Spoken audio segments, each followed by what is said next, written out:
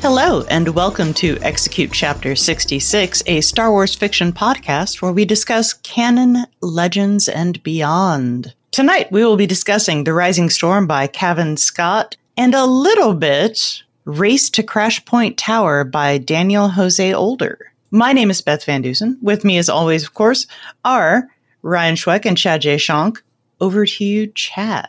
This is your bi-weekly reminder that this is a book club and not a review show. We're going to spoil these books. In addition, we're probably going to spoil a great many other things Star Wars over the course of our conversation, including comics, video games, things like that. And specifically, the High Republic comics will come into play. So that has been your spoiler warning. Ryan, what's the news? Well,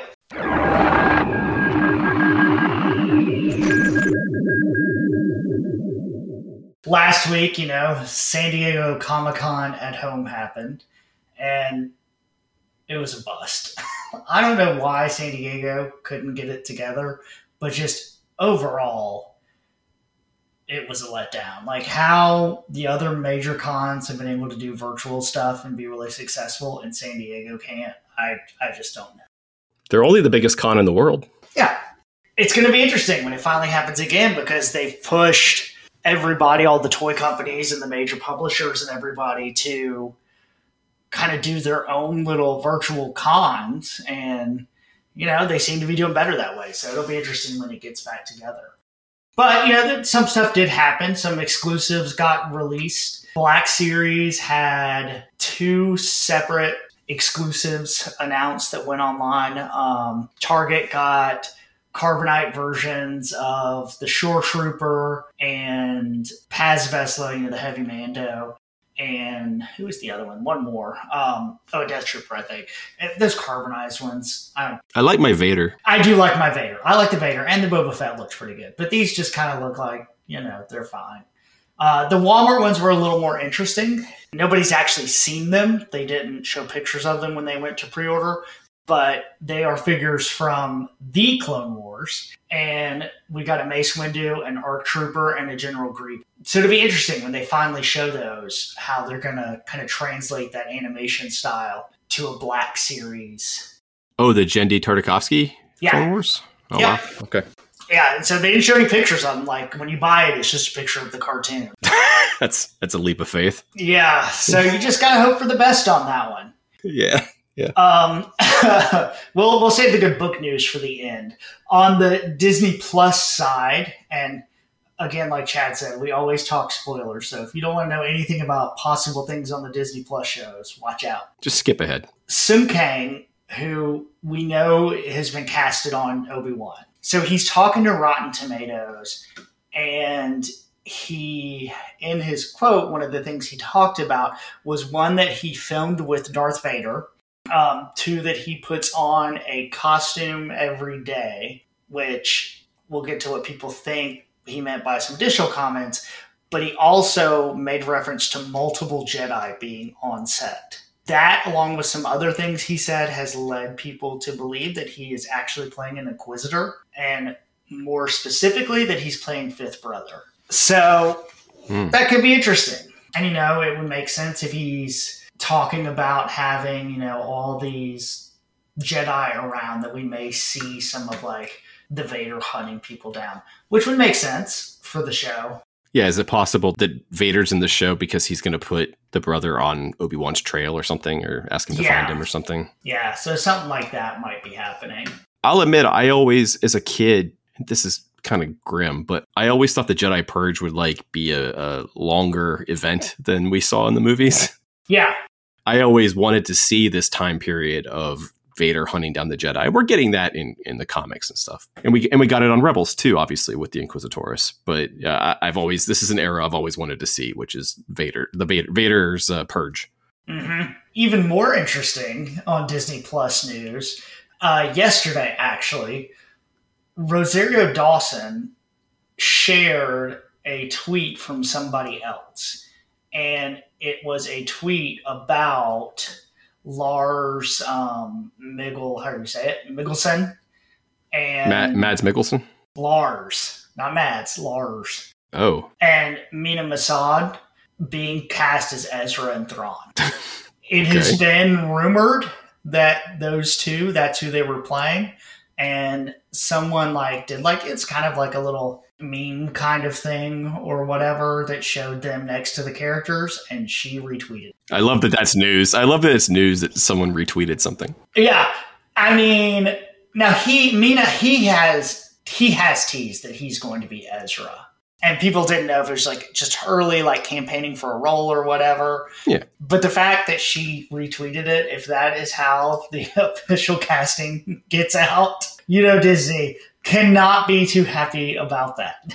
It could have been one of those things though where she knows and then she saw something. She's like, oh, everybody must know now. And so she retweets it to celebrate, Maybe she's pulling for them is the other. Maybe. But if they are the ones, they will look great. They will both be wonderful. It'll be really good casting. It's so exciting. Yeah. So exciting. And then before we get to book news, just a funny story that happened that I liked. If you haven't seen this, there is a popular deepfake artist who does a lot of YouTube stuff. His name is Shamoot. And so he made this video. Now, he's done a lot of videos, but one that was really popular was that he did a deepfake for Luke at the end of The Mandalorian. And it looks wonderful. I highly recommend going and watching it. It looks better than the finale did. And so Disney, rather than give him a cease and desist like they often do, hired him. Yep. And so now his official job is working at Lucasfilm to supervise the de-aging process of certain characters. Nice. Yeah. This reminds me, this happened in the 90s, right? With a couple of fan films. I remember there being stories about fan films where the effects were pretty good and they ended up getting jobs at Lucasfilm. Uh-huh. Yeah, I think the guys too that did that Batman Alien video, they got hired somewhere. But yeah, so that's a cool one. And then obviously the thing that has the most to do with us and is probably the most interesting, they have announced the titles and the writers for what is now clarified as Phase 1, Wave 3 of the High Republic will come out in January of next year. They kind of had tagged it as The Light of the Jedi Go Dark. So we've got the adult book will be The Fallen Star by Claudia Gray, which, that's kind of goes along with what we talked about, last episode, that they do seem to be taking turns on the adult book. Mission to Disaster will be by Justina Ireland, and that's the middle grade novel. Eye of the Storm will be Sewell. That'll be a Marvel miniseries. It's 2 issues of 30 pages each, and that'll be the background on Ro and kind of, I am guessing, dealing with his daddy issues.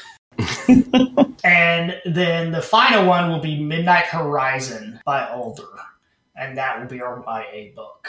Alder's kind of the only one that's made a quote about it, and all he'll say is, it's a chaotic mess. So I guess things are about to go poorly. I am assuming from all of these titles and things that old Starlight Beacon's in trouble.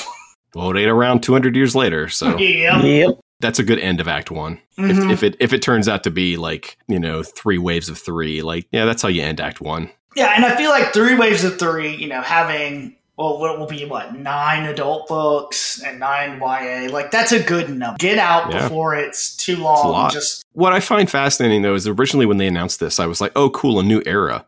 This isn't a new era. This is a story. Mm-hmm. Maybe they'll open it up to other people eventually and you can write, I know that show, if that show ever happens, is supposed to, the Acolyte is supposed to tie into it. In general, no, the High Republic is a story, not an era. Maybe after the High Republic is over, we'll get the Middle Republic.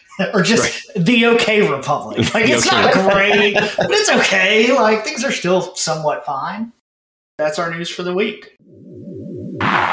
Well, speaking of High Republic, I was going to go back and just give a brief overview of the last 2 weeks of comics. No spoilers, just a little bit of what I've been reading. I'm reading all the Star Wars books in real time every Wednesday. High Republic Adventures number 6, written by Daniel Jose Older, deals with it's still dealing with Avar Kriss and the Drengir, and also her alliance with the Hutts, which is part of the storyline there. That one was notable because it featured an appearance by the crew of the vessel, Leox, Affy, and Geode, the navigator, we finally get to see. And yeah, he's pretty much just a squared pillar of rock. And his race is listed as Venetian, whatever that means, but he's got a race listed in this. And then going along with that, High Republic number 7, written by Cavan Scott. It's about Kiev dealing with the traumatic after effects of her first story arc. She's all kind of messed up in the head. Features an appearance by Wayseeker Orla Girani, who was, I think, wasn't she in the Claudia Gray book? Yes. And according to the comic book, she looks like Moon Knight.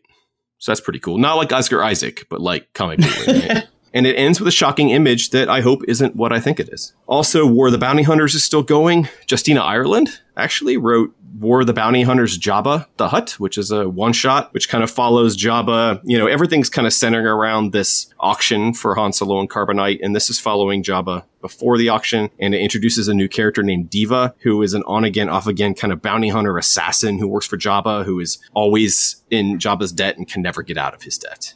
It was pretty cool. Darth Vader 14 by Greg Pak follows, it's actually a story about Sly Moore, the force-sensitive Umbaran woman who's one of Palpatine's advisors, who really doesn't like Vader, and she tries to get a group together to take him out.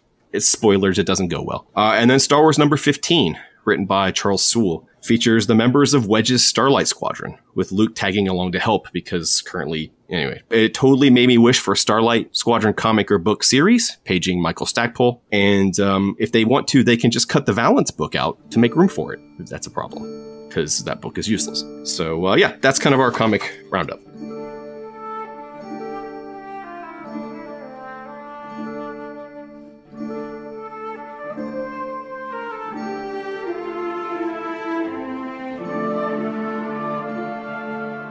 Elzar's shoulders heaved, seawater spluttering from his lungs.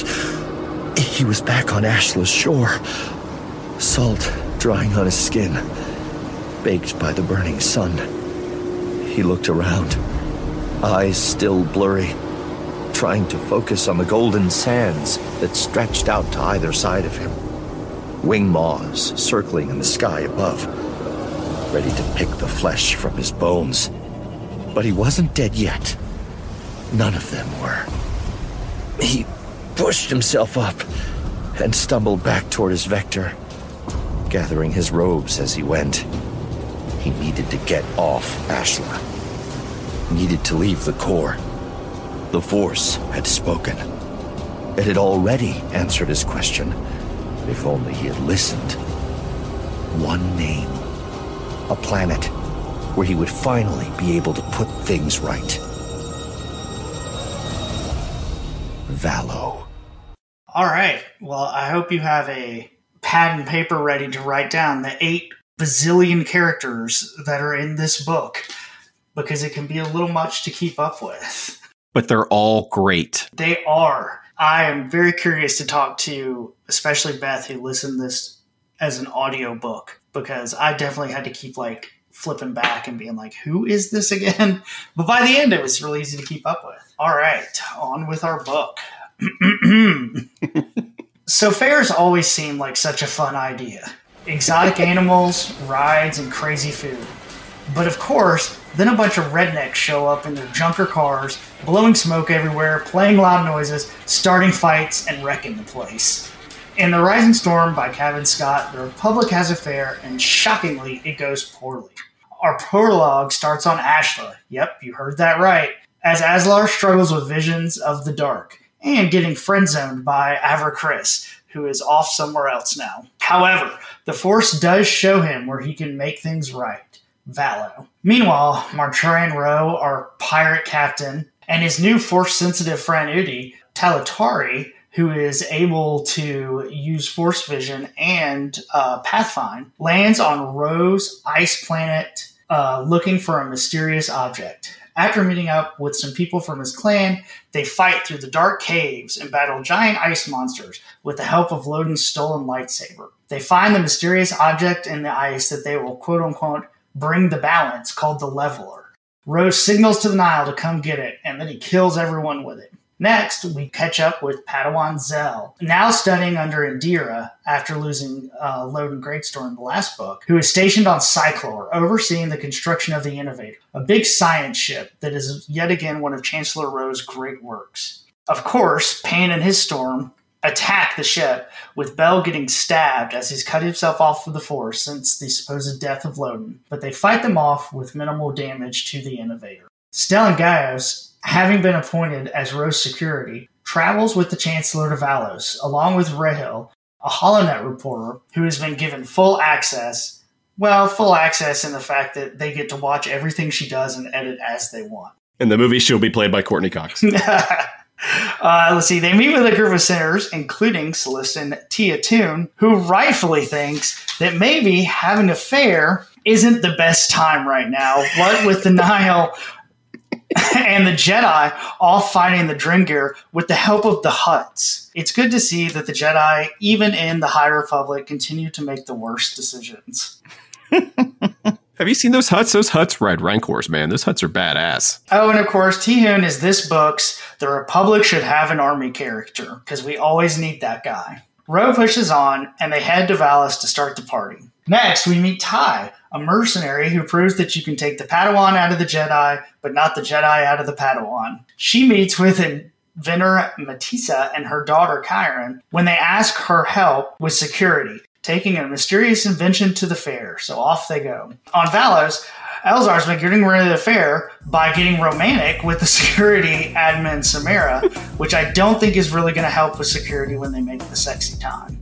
Pan returns to the Nile base on Grizzle, where they have, is it called Grizzle? I don't know, but that's what I like to call it.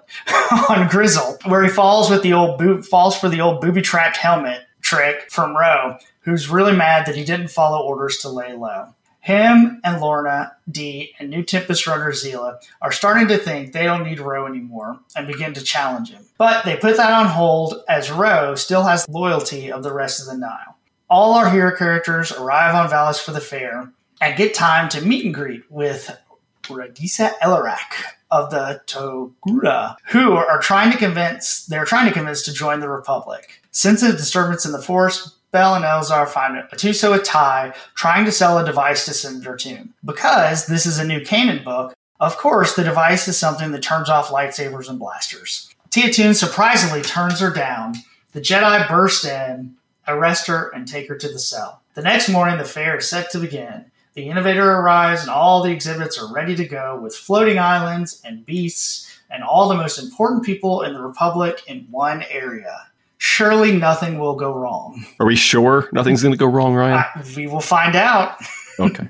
The exhibits also include a Jedi artifact that's overseen by a master who is just basically slime in a spacesuit. As the opening festivities begin, the Jedi notice that the Mayor of Valis and Chancellor Rowe's sons are both missing, and Bell goes off to find him. Then, of course, the Nile attack, sending smoke screens all over the ground and displaying speakers to confuse the people with a mix of white noise and, good God, it's canon now, wreck punk. Pan leads in the air assault, while Lorna Dee leads the ground. The book then follows our heroes as they fight against the Nile, but to make it easier, we're going to go character by character. Bell and Amber rescue the boys aboard the Innovator, which is sinking down into the lake. Bell reconnects with the Force, which he is cut off from since he lost Loden. Ryle and Oberon, our slime Jedi, battle the Nile in the Jedi exhibit, with Ryle finally using an artifact to call out for help since the Nile cut the comms over in Crash Point Tower. Tile escapes her cell with the help of Padawan Jom, who then goes back to the middle school book. She then thinks about leaving, but can't do it because she just can't cut those ties. She meets out with Elzar, who is tapped into the dark side to take down some Nile and save some people up on one of the floating platforms. They did decide to save some of the animals that have escaped before going full Avatar and enchanting some dragon creatures to ride on the back to help with the aerial battle, which is being led by Indira, with poor Ingle surfing out on her wing, using force battle powers that Amherst can do. Stellan Goss leads Ro and the Regency towards the Jedi Temple for safety, saving people along the way and fighting off the Nile. The Jedi are starting to turn the tide, meeting up and then force pushing the smoke away as they begin to win in the air battle. There's so many pages to this. At that point, Pan starts to see that the tide of the battle is turning, and even though his people are down there, he starts the bombardment from the air. Lorna Dee catches up with Stella and Ro, fighting him off and then going after the Chancellor when a missile hits the walker, seemingly killing Ro. Then the Torquedo fleet arrives just in time, fights off the Nile, and Pan escapes out the back. The galaxy watches as Stellan holds Ro, unable to contain his emotions, crying for all the HoloNet to see. But good news, she's not dead. In the hospital, she admits that maybe the fair wasn't the best idea in the world.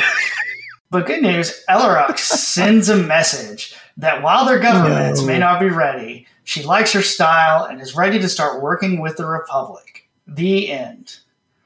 Oh, wait. That's not the end? Oh, God. This isn't going to be good. No. So it keeps going. The Torquedo also tell Ro that it turns out the Nile have been listening in on the Republic's transmissions for at least a year, and also they figured out how to weaponize the Drengir. This will not come back up again.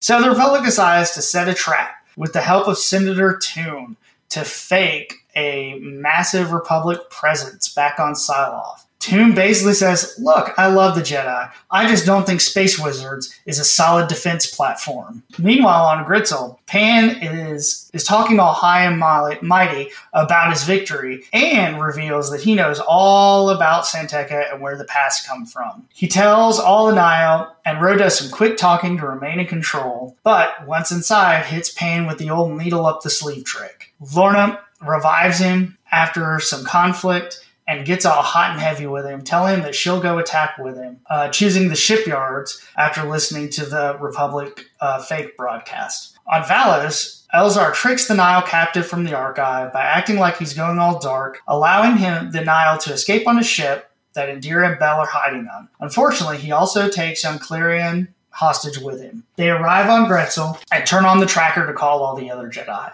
Upon arriving, Bel senses that Loden is alive. Yippee! And he's escaped his cell after a year of torture in which both his Leku have been cut off. Manteca helps him to awake and connects with him and gave him the strength, and he finds her and thanks her, and she tells him that he saved her too. Bel goes looking for Loden and Indira, trying to find Clarion, who sells them out to the Nile. Pan shows up on Cyclops, only to find out that Tortuga and the Republic waiting for him. Lorna lied and kept her Tempest home. Pan also realizes that she didn't actually give him an antidote, and then he's blown out of the sky. Yippee! The Jedi arrive on Gretzel and make pretty easy work of the Nile. Ro fights Loden, but gets away when he has to save Bel. They then both go after Lorna Dee, trying to pull her ship out of the sky. Ro has finally had enough and pulls out his magic stick, the Leveler, and twists it, and then something happens. What it is, it's not super clear. But what it does is knock out all the Jedi, allowing Ro and Lorna to escape. The Jedi then find Loden, who has been turned to ash. No! In the end, everyone learns the lessons that fairs suck. The end. So that's like a good 80% of what happens in this book. There's so much more.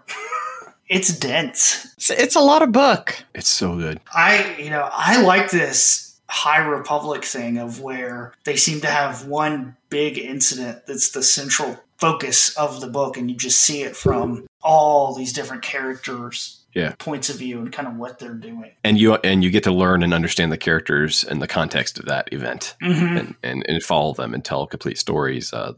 Obviously the was it Hestal, right? Mm-hmm. The disaster in Hestal in the first book is the first third of the book, maybe the first half almost. Yeah. And so this kind of puts that in the middle. But you're right though. When they like, everybody come to the fair, and you're like, oh, that's. Don't go to the fair. Let's address the elephant in the room real fast. There's no Kevin in this book. There's a mention of Kevin. That is not right. It is not enough. mentioning Kevin I almost gave up Star does Wars. not count as Kevin. But I do love that they're like trying to figure out what they're going to do, with I forgot, they mentioned him, is it the communications where they mention him? It's at the very end. We could call Kevin. And I'm like, yes, call Kevin. He'll help you. Call Kevin right now. What I particularly like is how well the story group is working together, because from one book to the next, yes, the characters evolve, they change, but it's the same characters written by different people. And it's really good it's really nice how well they've managed to, maintain characters from one book to the next, even though, we're not dealing with Avar Kriss, who was in the first big High Republic book. It's still the same characters. It's still a lot of the same people. It's just delving into them in a different way. I like all of the characters. I don't know why. They've done such an amazing job of differentiating them, giving them each something that's special about them, something that's interesting about them. They're all still good people and heroes that I enjoy watching. I love all of these people. Yeah. It's insane to me how good the characters are, how they've, sometimes art by committee can be a bad thing, but when you put 5 writers in a room, when you get their minds moving, they can come up with some pretty great stuff together, that one person couldn't come up with. And these characters are just so fully fleshed out. Yeah, they're new and there's a lot of them, but I always knew who I was with. I know Bell and I know Elzar, right? And I know, of course, I stall on it. I know Stellan, I know these people as soon as I'm with them. And the characters are just they're so vivid. I think what they've done a great job with, too, is... I kind of think of like when you read like Marvel comics or any of the comics, you always have like a big event and then you have 8 gazillion tie-in issues. And a lot of times in those comics, the tie-in issues sometimes don't feel as important. They don't contribute to the story as much. Like the High Republic has done an excellent job of, yes, you could just read The Rising Storm and you would be fine. But if you read New Adventures, if you read the main comic, if you read the YA book, you read the middle school book, it's so much better. And the story, it's flawless in between them. Like, I was upset at first that Avar Kriss wasn't in it, but she's in the comic. Yeah, she's the kind of not the lead in the comics, but yeah, she's featured in the comics heavily. Yeah. Well, because in this book, they say, she can't come. She's off fighting the Dengir, right? Mm-hmm. Well, yeah, that's what she's doing in the comics. She's fighting the Dengir. I assumed she was doing something in something I hadn't read yet or wasn't out yet, because I trust this story group enough to know that she's doing something. It's not just she's busy. And we're never going to know what that is. Every time they're like, oh, no, this character's not here. They're off doing something else. There's a book for that. Mm-hmm. Right? They're referring to another medium. Avar's story, the story of them fighting the Dengir, have become that's become the main arc of the comic book. Yeah. While the books tend to focus more on the Nihil. Mm-hmm. And I will say the Nihil were becoming a little boring to me until this book, because it's just space pirate infighting. I mean, a lot of what they do is space pirate infighting, but this new aspect of them is just, we'll talk about it more at the end. It's pretty damn devastating, and I'm very worried for all these characters. I liked Lorna in this. Oh, I did too. I'm really looking forward to her audiobook. Oh, really? What's that? That's the, what's it called? The Tempest. I think it's called the Tempest Runner. Tempest Runner, yeah. Oh, it's about Lorna D? Yeah. Oh, wow. Okay. Yeah, it's all right. Lorna D. Oh, that's cool. So I don't know if it'll take place like after she escapes in her ship. She's mean. Gosh, she's so good. Like, yeah. I really like her throughout this thing. And she's a badass. I mean, Stellan was injured when he fought her, but she fights him off. Yeah. Yeah. But I loved all her stuff with Pan. And you could see it coming, like, especially after he gets injected by Ro, and she's kind of like watching him writhe on the ground, dying, and she's like, well, what are we going to do here? She doesn't go to him right away. Yeah, and then saws him and then makes out with him, and it's like, yeah, you're awesome. And I'm like, oh, yeah, that's not going to go well for you. Yeah. You're going to die, stupid. Yeah, and they do a good job with Pan, like, because he's kind of right. I mean... He's not as stupid as the last guy. Yes. I always remember him as Taserface from the last book. Yes. but I forget his name. But he was a little dumber. And you're right, Pan's not wrong. Mhm. And Ro knows he's not wrong. So that's why he's got to stop him, eventually end him. The only other thing that really bugs me about the Nihil is stuff like, your ship is called the Gaze Electric. And the guy that who is it, Panada or somebody took out a guy named Scar Spike, which is as bad as Taserface, like, and the Wreck Punk. I've heard it again. You probably give yourself the name Spike, right? Or whatever it was. Scar Spike? Scar Spike. Yeah, you're not born with that. No, but It sounds like a stupid pirate name to me. I love this book. It's kind of weird. This book felt a little Victorian, the kind of the turn of the century World's Fair type of thing. If you've ever read like Devil in the White City, yeah, the idea of an expo, right? The World Expo that's going to show off things from throughout the galaxy. It's not something we really care about anymore, which is interesting. Like, this is in the past of Star Wars, from what we know Star Wars. And there's things in it that are old fashioned for us now, like something like this, like a World Expo is a very old fashioned idea. Well, this is in the past, just like it would be for us. I thought that was kind of cool. It helps evoke a sense of it being another time without it being medieval, without it being Game of Thrones, without it being the Dark Ages. I don't know. It still felt like a different time period to me, which I thought was cool. Yeah, he did a really good job of laying out the fair, too. Like, I had a very clear understanding of what the fair was, with the floating islands for each world. Yeah. I thought having the It's a Small World type song was really funny. Yeah, and you do not introduce a rag scythe in the first act and not have it destroy people in the last act. Because having giant predators is something in a park that they haven't learned about yet, because it's a long time ago and they haven't seen Jurassic Park. God creates dinosaurs. God destroys dinosaurs. God creates man. Man destroys God. Man creates dinosaurs. Dinosaurs eat man. Woman inherits the earth. Yeah, I love that moment where he goes into the zoo and it's like, this thing is a devastating predator, the most dangerous in the galaxy. And you're like, well, that's getting out. Yep, that's going to kill a whole bunch of people. Yeah, that's getting out. And a Jedi's going to have to kill it and then be sad about it. Bell was great. Yeah, I liked Bell's, stuff with Ember and kind of the arc of his over the book, that he's kind of cut himself out of the Force a little bit. But he's pretty badass in this, though. Yeah. Yeah, once he turns it back on. Really powerful.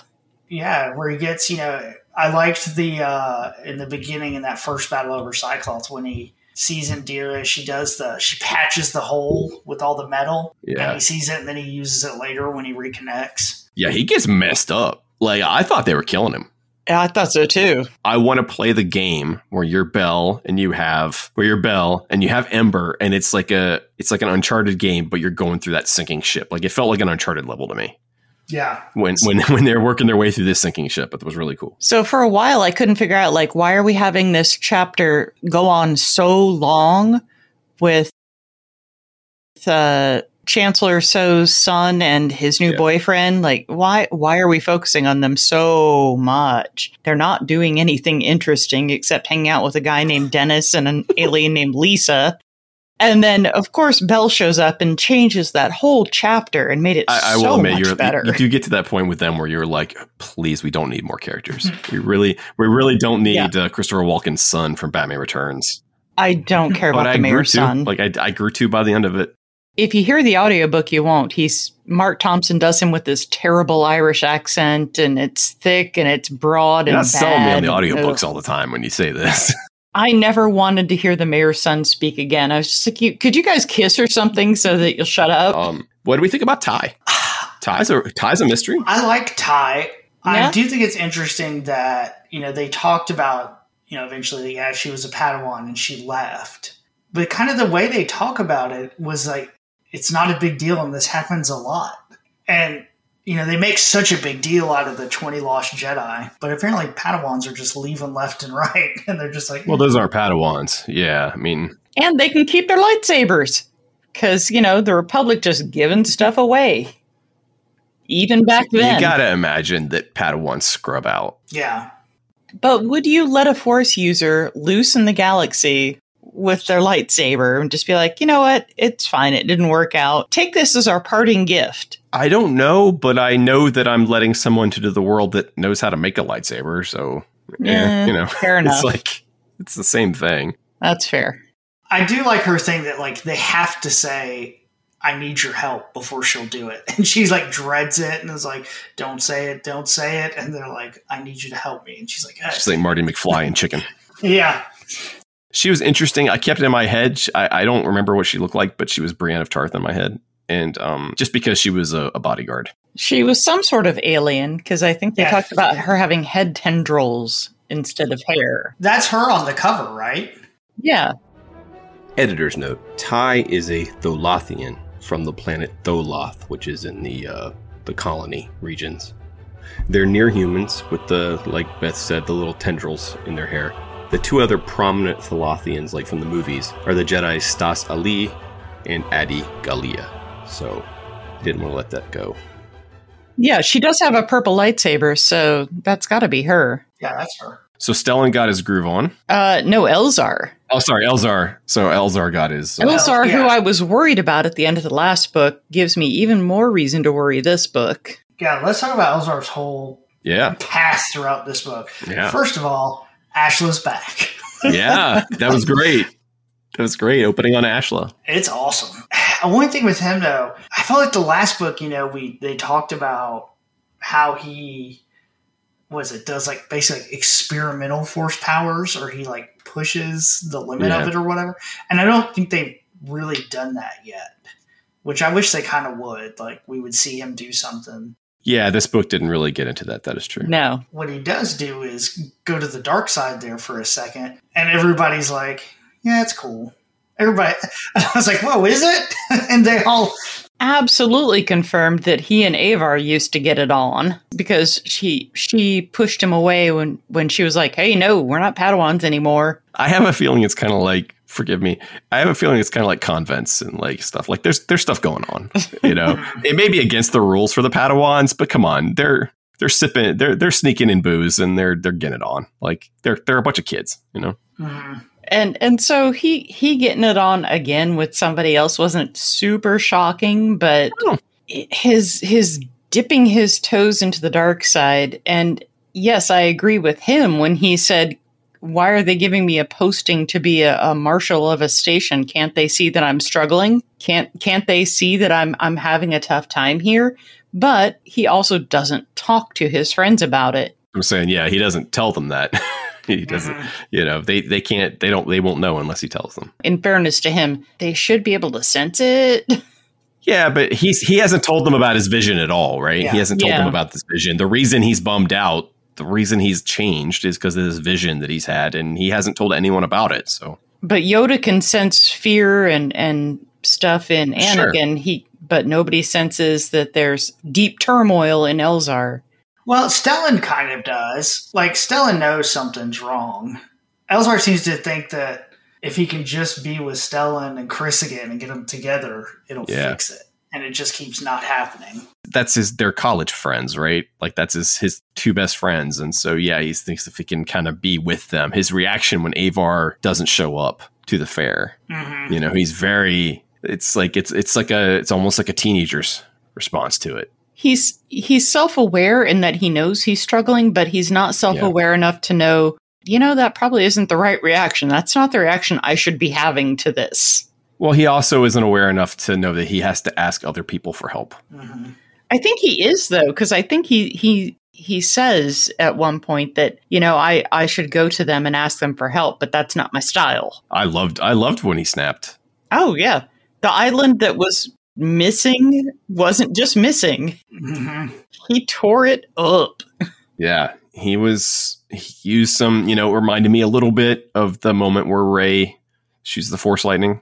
Mm-hmm. Yeah. In Rise of Skywalker, you know, when she realizes, oh, I got a little dark side in me. I really did like when they used it later, though, when he fake went back to the dark side. Yeah. Like, that was played really well. Well, yeah, I mean, like I said, this is a whole generation of Quinlan Vosses. Yeah. Right? It's a whole bunch of Jedi where they dip into the dark side and they come back, you know? Okay. Them riding around where they tame the dragon guys. Yeah. That was a little much. I was here for it. I really did. I was like, oh, it's Avatar. I like, knew it was them happening. flying around on the dragons It's with not Avatar, it's the Star vectors. Wars. with the vectors next to him. I was like, this is very. It's Star Wars. They've always said there's always been beast riding and stuff. I was on board for it. Because there's a line. You guys talk. There's a line. I mean, they're using it again in Crash Point. It comes up. It's not beast control. It's joining of minds. And you knew the minute you saw them, you're like, oh, somebody's going to tame them. Here it is. Indira swiveled in her seat, looking back to see a gigantic winged creature soar behind her, the mangled remains of the Nile's cockpit in its jaws. She laughed out loud as she saw who was hunched on the Sandvil's back, robes blowing in the wind. Elzar Mann was riding a dragon into the middle of a dogfight, because who else would it be? Loved it. Yep. I just love it. I love the fact that you can top in on a character and be like, fucking Elzar. It did make me think, like, in a movie or in a show, it would look so good with, like, you've got Jedi riding around with dragons. You've got the vectors with, like, poor Eagle, like, clutched on one of the wings. That was like, so awesome. Flying around. And all the vectors are carrying people on the cockpits, just, like, clutching on the front. At no moment was Engel, like, put me down. He's like, I'm cool. He's like Teen Wolf up there. When he does, like, he joins other minds or whatever, and the first thing one of them's like, and I saw the 9-egg soup. And I was like, yes, delicious 9-egg soup. Yeah, it was, I found that stuff to just be a lot of fun. I'm glad that they, despite the fact that they're telling this big, epic, kind of serious story, that they're still having fun with the adventure, sci-fi, fantasy element. I mean, this was the fantasy element of Star Wars, right? With the dragons and everything. So I thought that was really cool. I think one of the reasons they don't necessarily notice that Elzar's in a funk is because everything is off. They're in this period of time where they say multiple times, where it's like everything just feels, it's kind of like 2020 was, where everybody's just like, oh, just everything is wrong right now. And it was okay like 2 years ago, and now everything's wrong. And I think Elzar is just part of that. Like, they should be worried about Skier. I was worried about Skier because he doesn't show up in this book or in Crash Point. I'm like, he's in the comics. You should be real worried about Skier. Yeah, he's in the comics with Avar fighting against the Dengar. He has a Dengar arm now. Oh no, it's disturbing. I got a real jolt. I got a real like when the communications went down, right, or when the communications go back up and the Jedi could start talking to each other again. Mm-hmm. I love the fact that we realized there are more of them there than we thought, because of course there were. We just were staying with certain ones. And I got a real rush of like heroism, like, oh no, we're all here. I got that good old fashioned heroic fiction feeling of like everybody checking in. It's the on your left moment. Mm-hmm. Everybody checking in, going like, oh no, we're all here, guys. We're all fighting. And and that was awesome. And that's one of the reasons I really ended up liking Tia Toon, the senator. Yeah. At first, he did seem like he was going to be one of those generic senators we've seen in Star Wars politicians that don't like the Jedi and just wants to start a military and all that stuff. But then he really is like, no, y'all guys are great. Yeah. I'm all for the Jedi. It's just a terrible plan to like only rely on you people. And he's not wrong. No. He's not. He's very much a politician, because he even says to Stellan, he's like, listen, I know I've said some things about you guys, but appreciate you saving my life. And I got nothing against you. Just understand that. I'm a fan. I like you guys. It's kind of like, just ignore what I say in the Senate, Yeah. Well, and even like when he finds, what the weapon is, that, again, the magic lightsaber turn-off machine. He's like, no, this is a terrible idea. Like, or I think in previous books and stuff like that, you would expect him to want the machine or whatever. Now, granted, it's like radioactive. And we would have found out that he was faking it. Yeah. And that later he really did know. I was expecting him to be like, yeah, this is bad and you're under arrest. Meet me back later. Yeah, but no, he ended up being a pretty good guy. Like who just politically disagrees. Mm-hmm. Wow, that must be nice. Now, I noticed in this there were a few more references to different colors of lightsabers. Are we assuming that the kind of the paring down to two colors is part of the dulling of the Jedi we're going to see? I think so. I think that's going to be part of that uniform where your tears. And they, we've talked about that tunic thing a lot, or what they wear. And there's a lot more comments in this book about it. Like, especially I think they talked to Elzar about it. Right. Elzar is constantly talking about how he hates his ceremonial robes and doesn't like dressing up. I felt like there was a lot of talking about outfits in here, and that makes more sense why that would be in there. They're so varied. So much more varied than any Jedi we've ever seen. I know, like we talked about it when we talked about the book. Compare them to the Jedi in Darth Plagueis. Mm-hmm. You know, that are completely fine prequel era Jedi, but they're so boring. These are much more individualistic. Colorful and I can, you know, and yeah, they're told in these broad strokes, but they're also real rounded characters at the same time. We haven't even talked about maybe the greatest Jedi of all time in Vernestra. Vern. That's all I think around. You know, she's awesome. And I don't know, I like... Is she the greatest Jedi of all time? Because I'm a big fan of Loden Greatstorm. I have some bad news. I know, and I'm super upset about it. And that's one of the things that is so great about these books is that I care so quickly. A character you've had very little time with. Very little time with him, but I was devastated.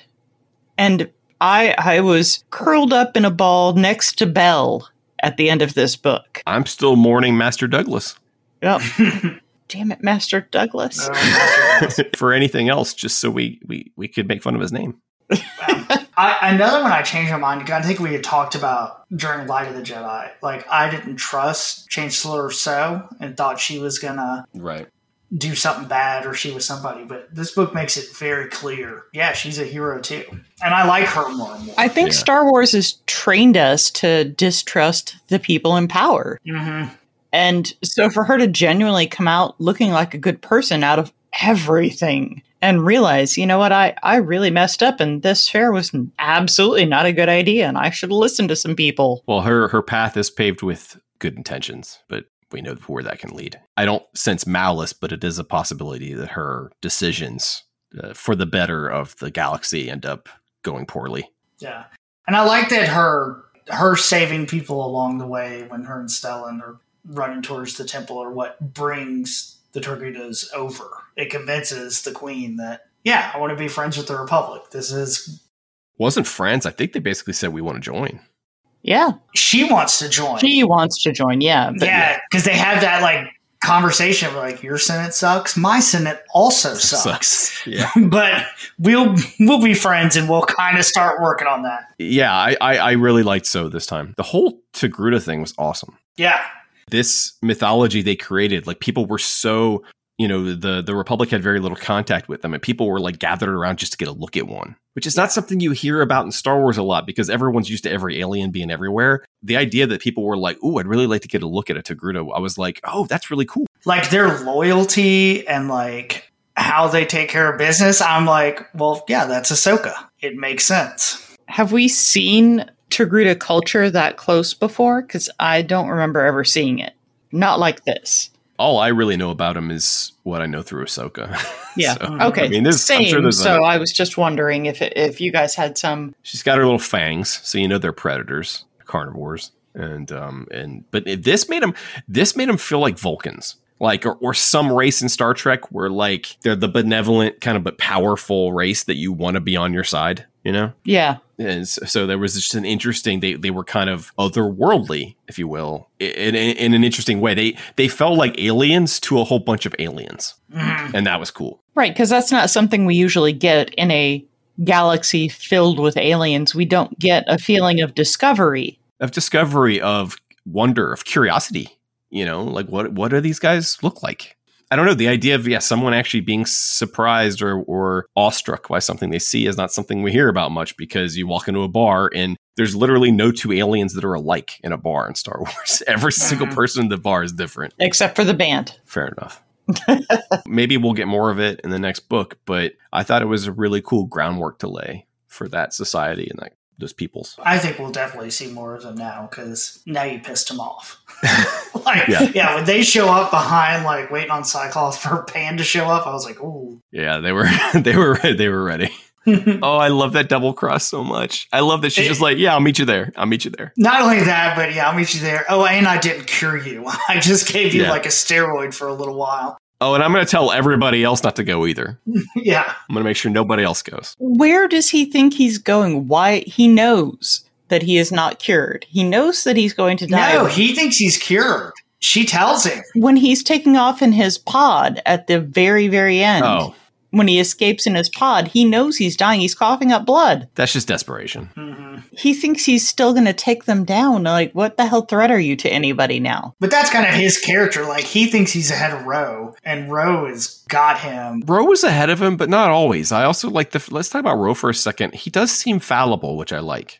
He makes mistakes. He doesn't, all he has is the path. Like, I mean, he is vulnerable. I like that chapter where we're in his head and he's like, oh, I got to win everybody back. Yeah. Like he's calculating this. He's not all superior. He's making it up as he goes along too, in a way. You know, I mean, he has a plan, but it's not like the Emperor who just cruises through with complete confidence that this is my plan and this is how it's going to happen.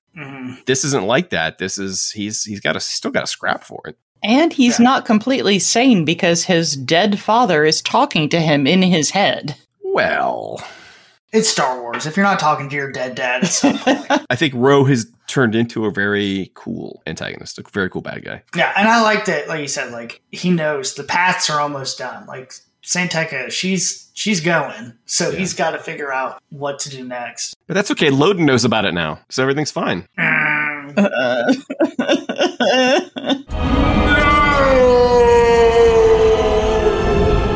It really felt like I got to the part where, like, you know, yay, Chancellor So's fine and everything's good. And then I was like, there appears to be a good, like, almost 100 pages left in this book. For a minute there, it looks like there's going to be another battle. Yeah. Luckily, they managed to kind of, you know, pull the wool over your eyes there, like by having it be the setup and there not actually be a battle. Because you're like, oh, are we about to go to round 2 already? Like, they're telling a big story. But they, you know, and while they're concentrating on these big events, I think there still need to be time to sort out the bigger things. I mean, this is a year later from the first book. Rian Johnson, take note. I like the fact that it was time had passed, things had changed. There was, wars being fought. People had died. Like, I thought that was really cool. Yeah, the way they just brush over, like, oh, the Drengi are out here, you know, consuming planets, but we're not going to worry about that. We're going to have a fair. Jedi got that handled. It's under control. They're worrying about that in the comics. So this planet they're on, what's it called? Valo? Yeah. Yeah, where the fair is. It's mid-rim. It's mid-rim? Okay. So it's not completely... Because, like, if it was a core world, I'd be like, well, it would be pretty reasonable for her to expect them not to attack a core world. Yeah, it's mid-rim because part of their communications are tied to Starlight. Okay, right. Yeah, so they cut them off. Yeah, this is supposed to be like hey, come on out to the mid-rim and look around where we're expanding. Not to be confused with the actual expansion region. Well, no, at this point, the mid-rim is their frontier. Because they're still calling it the frontier. The Starlight Beacon, I believe, is technically Outer Rim? Well, I thought Valo was Outer Rim, but... Is it? See, I thought they're still, like, kind of mid. They're not very far out. I mean, it's such a big galaxy. I can imagine the Chancellor just going like, "There's no way, it'll be fine. What are the chances?" You know. And the Nile have been laying low. Like besides Pan sneaking off to do the unauthorized attack. And by then, you can't cancel. You're gonna have a panic on the 4th of July. You can't cancel. Well, like you said the other night, what could possibly go wrong? I mean, here's the thing: you can't live in fear. Freedom. Freedom rings. Freedom for freedom's sake. It's the Republic way. Freedom! I actually think my favorite character in the book was Bell, only because of his Poseidon adventure. Because he got this amazing, what would have been a whole movie. This underwater. It's something you don't see on Star Wars often, a literal sinking ship. So I don't think I've ever seen in a Star Wars, which is a nice setting for a Star Wars action sequence because, we're used to ships being in space. And I thought he had a couple of truly badass moments, especially near the end of it. They're trying to leave and he's like, it's like when it's all crashing down or whatever. He's like, the Force will take care of me. And the two guys run away and they look back and they're like, I can't believe we left the Jedi to die. And he just kind of wanders up the beach, I also really liked that he was saved by his dog. That's the only thing that kept him alive was Ember barking at him so he would stay somewhat conscious. That was really powerful. I thought that was really effective. That one thing to hold on to. And he establishes even before he gets hit, he establishes that when he's in his ship, one of the reasons he takes Ember is there's no way he would ever let anything happen to Ember. So if Ember's in the back seat, he'll never get shot down because he will not allow anything to happen to that dog. And so he's fighting for the dog, which I thought was very cool. And then when he gets literally a harpoon shoved in his chest, which was so brutal that him latching onto Ember is like, this is the thing that, it's just tethered to the real world. I feel like Belle and Loden got screwed in this book. I am so upset for both of them. Yeah, I'm worried about Belle. I don't think Belle's coming back from this. I don't think a dog is enough. I have enough faith in Belle. He barely came back from the last book, and he just started to come back, and then he was like, then he got a harpoon. Master Loden is alive, and oh, hell. I feel Master Loden. He's here. And I was like, oh, no. It's not true. That's impossible. Yeah. Oh, see, I was more optimistic. I thought everything was going to be okay. Book 2, Beth. Book 2. Well, actually, it's not even, is it? It's not a trilogy. Yeah, it's like this 6 might parts, be right? book So. like 2 of 12. Who knows? When Loden fell and Loden was falling, I was like, oh no, Loden. But then Belle saved him. It's just like, yay, Belle. And He dies so horribly. Oh, no. Just a pile of, and he touches him and he turns to ash. I can't figure out what was Rogue Messed up. doing to Loden? Or, well, I guess why? Yeah, I mean, he tortures him and, makes him so he can't sleep and all that kind of stuff. was he trying to make a new Santeca? I don't know. That's what I thought after the last book. But then this one, he just kind of tortures him for a year, apparently. He starves him. And, I mean, maybe he was trying to brainwash him or whatever, because he obviously, it's like Udi in the beginning. Like, he needed, for whatever reason, a Force user to go get the leveler. So maybe he thought he was going to use Loden to get the leveler. I don't know. Isn't this just their version of the Ysalamiri? Mm. Like he was looking for this thing that the Jedi that knocked out someone with Force powers when they unleashed it, right? As Udi got closer to it, the worse he felt. He got disoriented in the Force and all that stuff. It felt like the Ysalamiri to me. Yeah, it kind of does. And I couldn't figure out, why does he need Udi with him for that, though? Do the Salamiri make people feel bad? Because I don't remember that happening ever. I just remember that your powers just don't work. I think you could, the closer you got to one, the more you would feel it. If you're not in close proximity to it, you're going to feel the Force. It's not going to make you feel good to be less attached to the Force. I don't think it's an on-off switch. Or I guess you're right. He wanted to see if it worked, because it was kind of vague if he really knew. It's in the ice. Yeah. Yeah, he wanted to see if it worked, and he needed help, right? He brought people with him. He needed help. He just didn't want anybody else to know about it, so he made sure they died there. Yeah. Well, I think he genuinely needed his pilot skills, too, because they straight up say, he needs him to navigate that asteroid field. He was the perfect fall guy for that. It kind of seemed like he was already dying even before Rogue killed him. Well, yeah, because of whatever it is, the leveler actually could be, besides a stick that turns Loden into rocks. And then Rose stomps his head. It's whoa, that was something. Yeah. I want to know more about Rose people, though. I thought they were really interesting. Because they kept talking about the one who I guess was the elder, kept talking about the balance, but they're not evil, because they kept bringing up, is it true you're a space pirate now? That's not okay. I kept picturing that lady that he was with as the Eskimo woman from the Simpsons movie. For no reason in particular, but that's how she appeared to me in my head when I was reading this. I want to talk about the archivist for a second. Orby. The Blabagoo?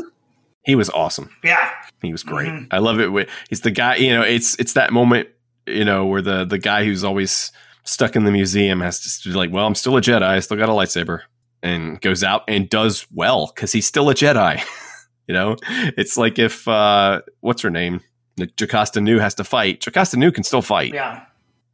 Jocasta Nu's a Jedi. And so I thought it was really great. I definitely recommend, too, if you don't read the comics, just to go see what he looks like in the comics, because it's kind of funny. He's got a little spacesuit. Yeah, he's in a spacesuit. And it confused me because I was rereading them today. And it had him in there, and it was and I didn't put two and two together.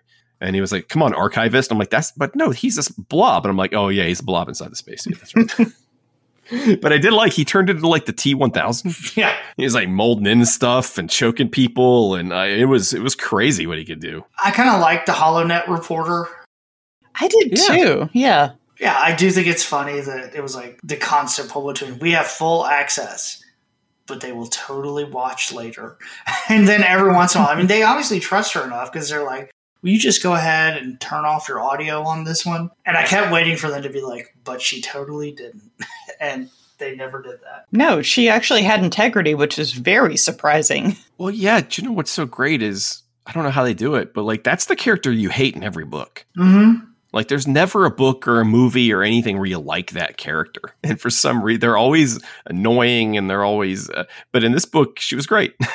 She saves the day. She's the one that gets the call out. No, I'm replaying Mass Effect right now and I'm dealing with annoying reporters everywhere. And I'm like, God, why can't they be like this guy or girl or whoever it is? And just leave me alone and just watch and, take notes. Damn it. It's a hard feeling to necessarily put into words, but these books exhilarate me.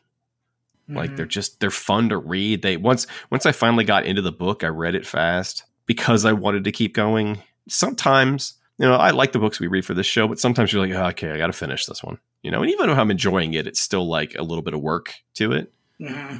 This wasn't work, man.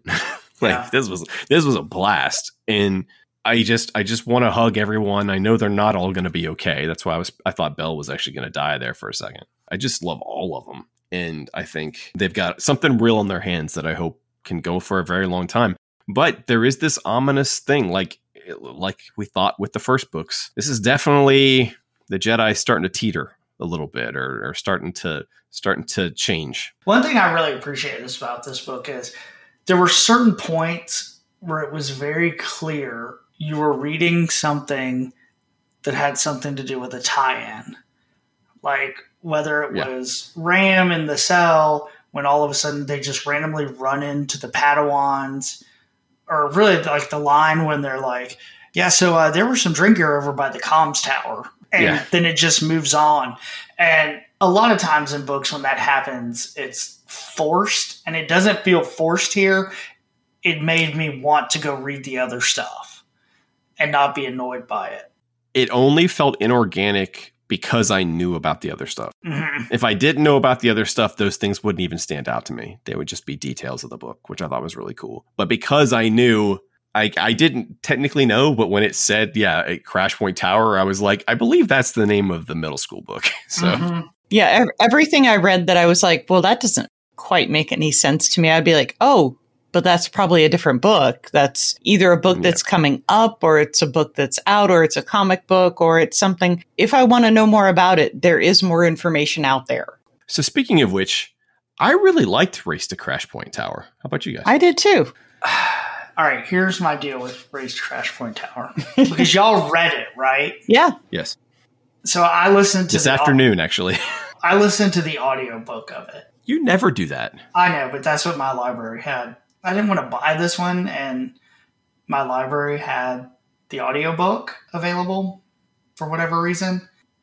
The voices were not great, especially the drink gear. Oh my God. All they say is meat. They do, and they go, meat! And it's like, it's so just not probably good. How it would sound in a movie, though. No, this sounds like cartoony. And the what's the droid's name that they keep upgrading throughout the book? What, V18? Yeah, the voice for V18 is awful.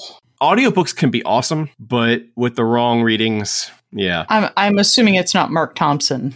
I have no idea who it was, honestly. Not for the middle school book, I'm sure. He usually does pretty good. So this book stars a character that we knew was coming with Ram. We'd seen pictures of him. Ram cracks me up because his name is, Ram Jambaram? Yes. Ram Jamaram. And all I can think of is the, what's the song called? Black Betty? Whoa, Black Betty, bam, lamb. Whoa, Black Betty, bam, lamb. Black Betty had a child, bam, lamb. The damn thing gone wild. Every time, I sing in my head, I'm like, oh, Black Betty, Ram Jambaram. I really liked him. He confused. I have a question about him, though. He's from Valo. Yes. Yes. There's a temple on Valo? Yes, that's the one that Elzar is being sent to be the marshal Right. of. Mm-hmm. So he grew up on Valo, was discovered as a Jedi where there happened to be a temple and has never left Valo. Well- or he's left, but like he's been stationed there. You don't normally get to see a Jedi defending their home planet is all. You know? Yeah, and one thing that he says at one point that threw me off is his master like sends him off alone a lot. And like, yeah, you should totally go look into that. And off he goes. Maybe his master's got a party planner he's got to spend some time with. Mm-hmm. I mean, I think Race to Crash Point Tower, voices aside, does do a good job filling in some blanks in the book. Like, you get to see why the comms are off, why some of the Jedi from Starlight show up. You get I was very surprised by the New Adventures, how much it tied in. Well, New Adventures, the last episode of New Adventures ended with them saying end part 1. Okay. And so I think that was the first arc that they're telling. Now we go to here, timed out perfectly. That book came out a week ago or 2 weeks ago. Because now obviously Ram's going to join them on the Starhopper, right? Yeah, so he's going to join Lula and Zine and go back to the comics. Mm-hmm. I really like this because we got Lula, because we got Zine, and because we got, of course, Vernestra. And I like Vernestra a lot. She does not like being called Vern, by the way. She does not like being called Vern. I don't care. I'm calling her Vern, and we didn't get enough of her. And my only real problem with the book was not because I listened to the audiobook, but the Drengir just, that whole part with them just yelling meat over and over again. Meat talk? What meat say? It was a little much. Really cringy. Yeah, I didn't love they could make a deal with the Drengir. Yeah. They were like, yeah, these people are screwing you over and they're going to destroy all your meat. Well, And we'll they're just like, eat all the no. meat. I mean, I think it's a middle school book, so they want to have some sort of ending where it's not 100% reliant on violence. I get it. It just drug on. I agree. It was a little too much. Challenge makes you because like we talked about, I read the comics on Unlimited, so I'm a few months behind. Yeah, I'm a sucker. I pay every month. In the comics, have they addressed or did we know that the Nile were seeding planets? I mean, the entire main book is about do we know the Nile are doing it? That the Nile are Right. doing it?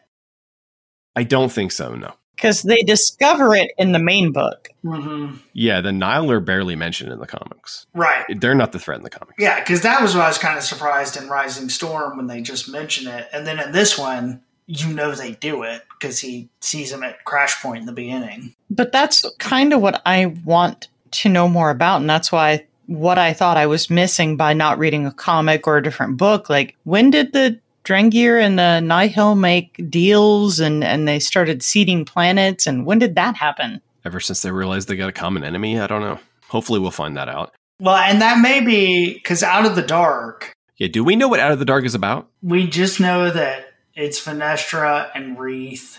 So Wreath is back, and we're going to give Vernestra. Okay. Yes, those are the two main people in Out of the Dark. See, there we go, Beth. Yeah. We got plenty of Vern coming. I did think it was funny she just casually pulls out the light whip at one point. And I think Zine's like, well, I've never seen that before. And then they just keep moving on. Well, no, she says, shh. Yeah. She says shush, and then they dive into a battle like no one's going to see it. I mentioned earlier, she reminded me of Lannery from Dawn of the Jedi because she's very confident. She's got her little ship that she's kind of all alone in, it's a kind of a piece of junk that she's flying around in. And she just had this quiet confidence that I really enjoyed. She's just much more likable than her. But I also, what I thought was most effective in this book, other than, I thought this literally a race to get to the tower, and the idea that these are also our heroes, and they're off doing their part of this giant story that we just read. Definitely read this after the main book. Yes. For sure. Yeah. Because it ties into the dragons and all of it. It's very satisfying if you read it after the main book. Mm-hmm. It's only been since 2002 that the Jedi couldn't have attachments. Mm-hmm. I like that they're kind of really working through the idea of what does it mean to have attachments? Does that mean Jedi have to be, like we see them later, maybe uncaring monks that live apart from everybody else? Or can they have friends and loved ones and all these things, but understand that those things can't stray them from what the Force wants? I can't remember if we talked about this when we talked about Light of the Jedi, but I think even more than, the clothes, like we've talked about, like wearing the tunics more, like is the end of this is where the balance gets tipped. That the Right. Jedi, who at this point, every once in a while dip into the dark side a little bit and have attachments and all that. And in the end, they close off that side and go too far to the light or close themselves off too much from the balance. We're going to lose one of these characters to the dark side, right? For good. I don't know. Well, I mean, Maybe. Maybe not. Well, I mean, that's why I'm so worried about Belle. yeah. We have a long way to go, but yeah, I feel like that's, but maybe they don't, just because that's a Star Wars story we've seen many times. So Yeah. maybe they don't do that. I just got to think the Sith are going to show up at some point. Whether it's like the very end and all of a sudden we find that someone changes sides, or They may be mentioned, but I don't think there will be any Sith, because I really do believe the Jedi think the Sith are gone. I don't think it'll be a big plot point, but I think at some point, whether it's Marcharian Rowe, well, he's not showing Force powers, or Bell, or somebody Right. is going to become a Sith. And nobody's going to know it. Well, do we know in this timeline when Darth Bane is? We know Darth Bane still exists, but we don't know anything about him now, right? I mean, Bane's way before this. Yeah, Well, he was. well, that's true, but I don't think they'll move Bane. I can't imagine. Depending on what they're going to do, I don't think you move Bane that far up. Especially if they're going to go back to Old Republic at some point, which supposedly they are. Yeah, surely they'd want to save him. There's no way they don't tap into the Old Republic stuff at some point. I think there's more likely to be a show about Revan than there is a show about Bane. They're bringing Revan. Yeah. At some point, Revan is coming in. Well, Revan's kind of the poster child of the video game characters, right? He's kind of the big video game character. How awesome would it be at the end, though? 9 books from now, whatever. We get Sith Bell and his apprentice, Darth Plagueis. And his apprentice, this little mun named Hugo Damask. And then James Lucena writes the book for it. How they tie this together, I think, is really smart. Yes, when you read the first novel, you do go like, okay, I'm going to read that, I know, later. And that's going to be in the comics next week. Because whenever they mention, Avar can't come, she's too busy. And you're like, I know. I read her every month. Yep. And that's smart. And so, yeah, and yes, I agree, not enough for Nestra in this book, but... Well, and you know who else is apparently one of the main people in the next book is Yoda, which will be interesting. They're finally bringing Yoda in. In the comics, he's on a walkabout. Mm-hmm. He's in a very restless stage right now. So Yoda is technically a member of the council, but... He's on sabbatical right now. Yeah, he's not feeling it. But he's still working. He is out with a group of Padawans and younglings on a ship called the Starhopper, teaching them stuff. But he just left them to go off on his own little quest to find something. He feels very lost during this, which I like. Yoda shouldn't always be all together. He should have times of doubt. And I don't know if that's what it is, but he definitely seems like he's having doubts about the Order, or he's having doubts about, or his mind's just wandering. Or Yoda's just not perfect. And that's interesting too. But he's in the comics, he has legit left the kids. Well, They're kind that's of, not great. But it's kind of crazy.